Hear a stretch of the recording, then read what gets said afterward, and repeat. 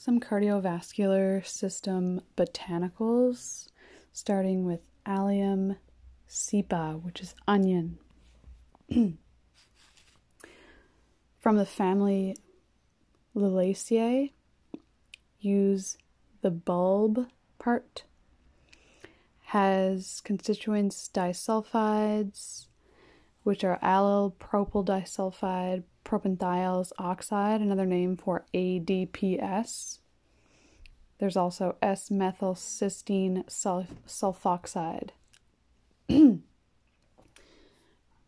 Another constituent is phenolic acids, so caffeic acid, sinapic acid, p-coumaric acid. And then there's flavonoids like quercetin, and there's sterols, saponins, pectin, oils. Pharmacology of Allium cepa. The active component, which is the disulfides, give the tearing properties of onions. When heated, though, active components are destroyed. The ADPS disulfides increase the half-life of insulin due to competition at degradation sites in the liver. They also increase insulin secretion. They also increase hepatic metabolism of glucose. They inhibit bacterial reproduction, such as Staphylococcus species. They reduce platelet aggregation.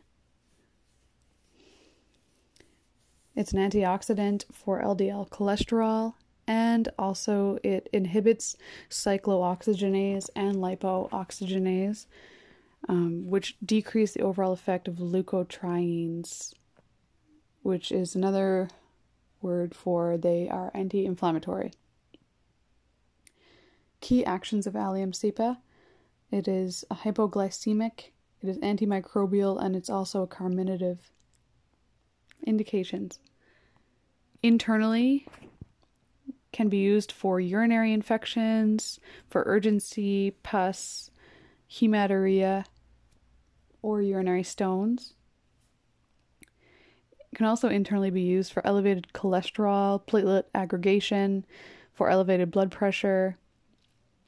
It can also be internally used for inhibiting COX and LOX, therefore useful in inflammatory conditions.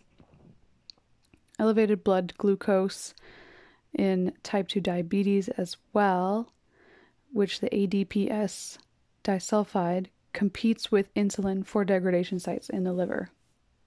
Externally, Allium cepa or onion can be used for dermatophytosis, onychomycosis, warts, vaginitis, and otitis media.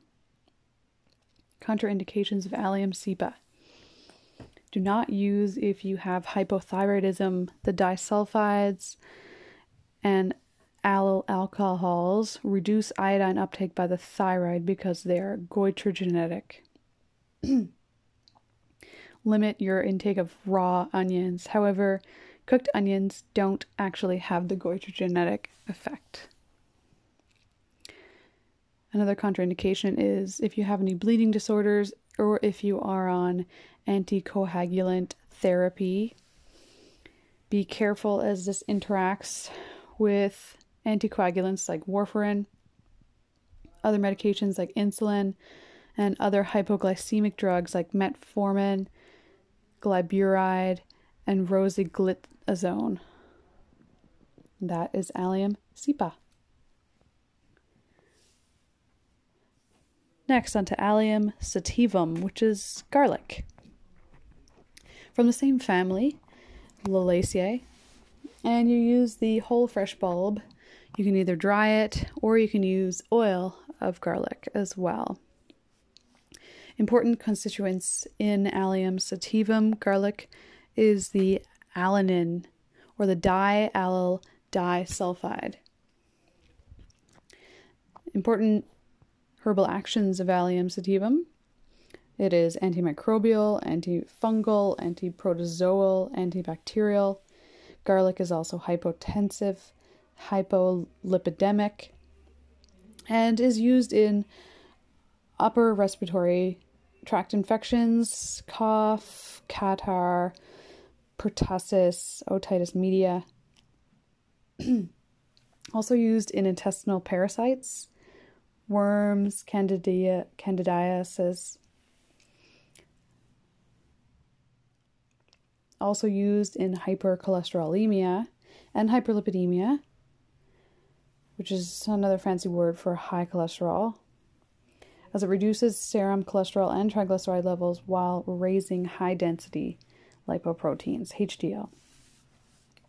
The antioxidant properties help prevent the peroxidation of fats, which is another factor in the development of atherosclerosis. So eat your allium sativa or garlic. It also is indicated in intermittent claudication, mild to moderate hypertension, and for the prevention of heart attack and strokes. But use as a cautionary measure because therapeutic doses of garlic may actually potentiate the activity of anticoagulant medications like warfarin.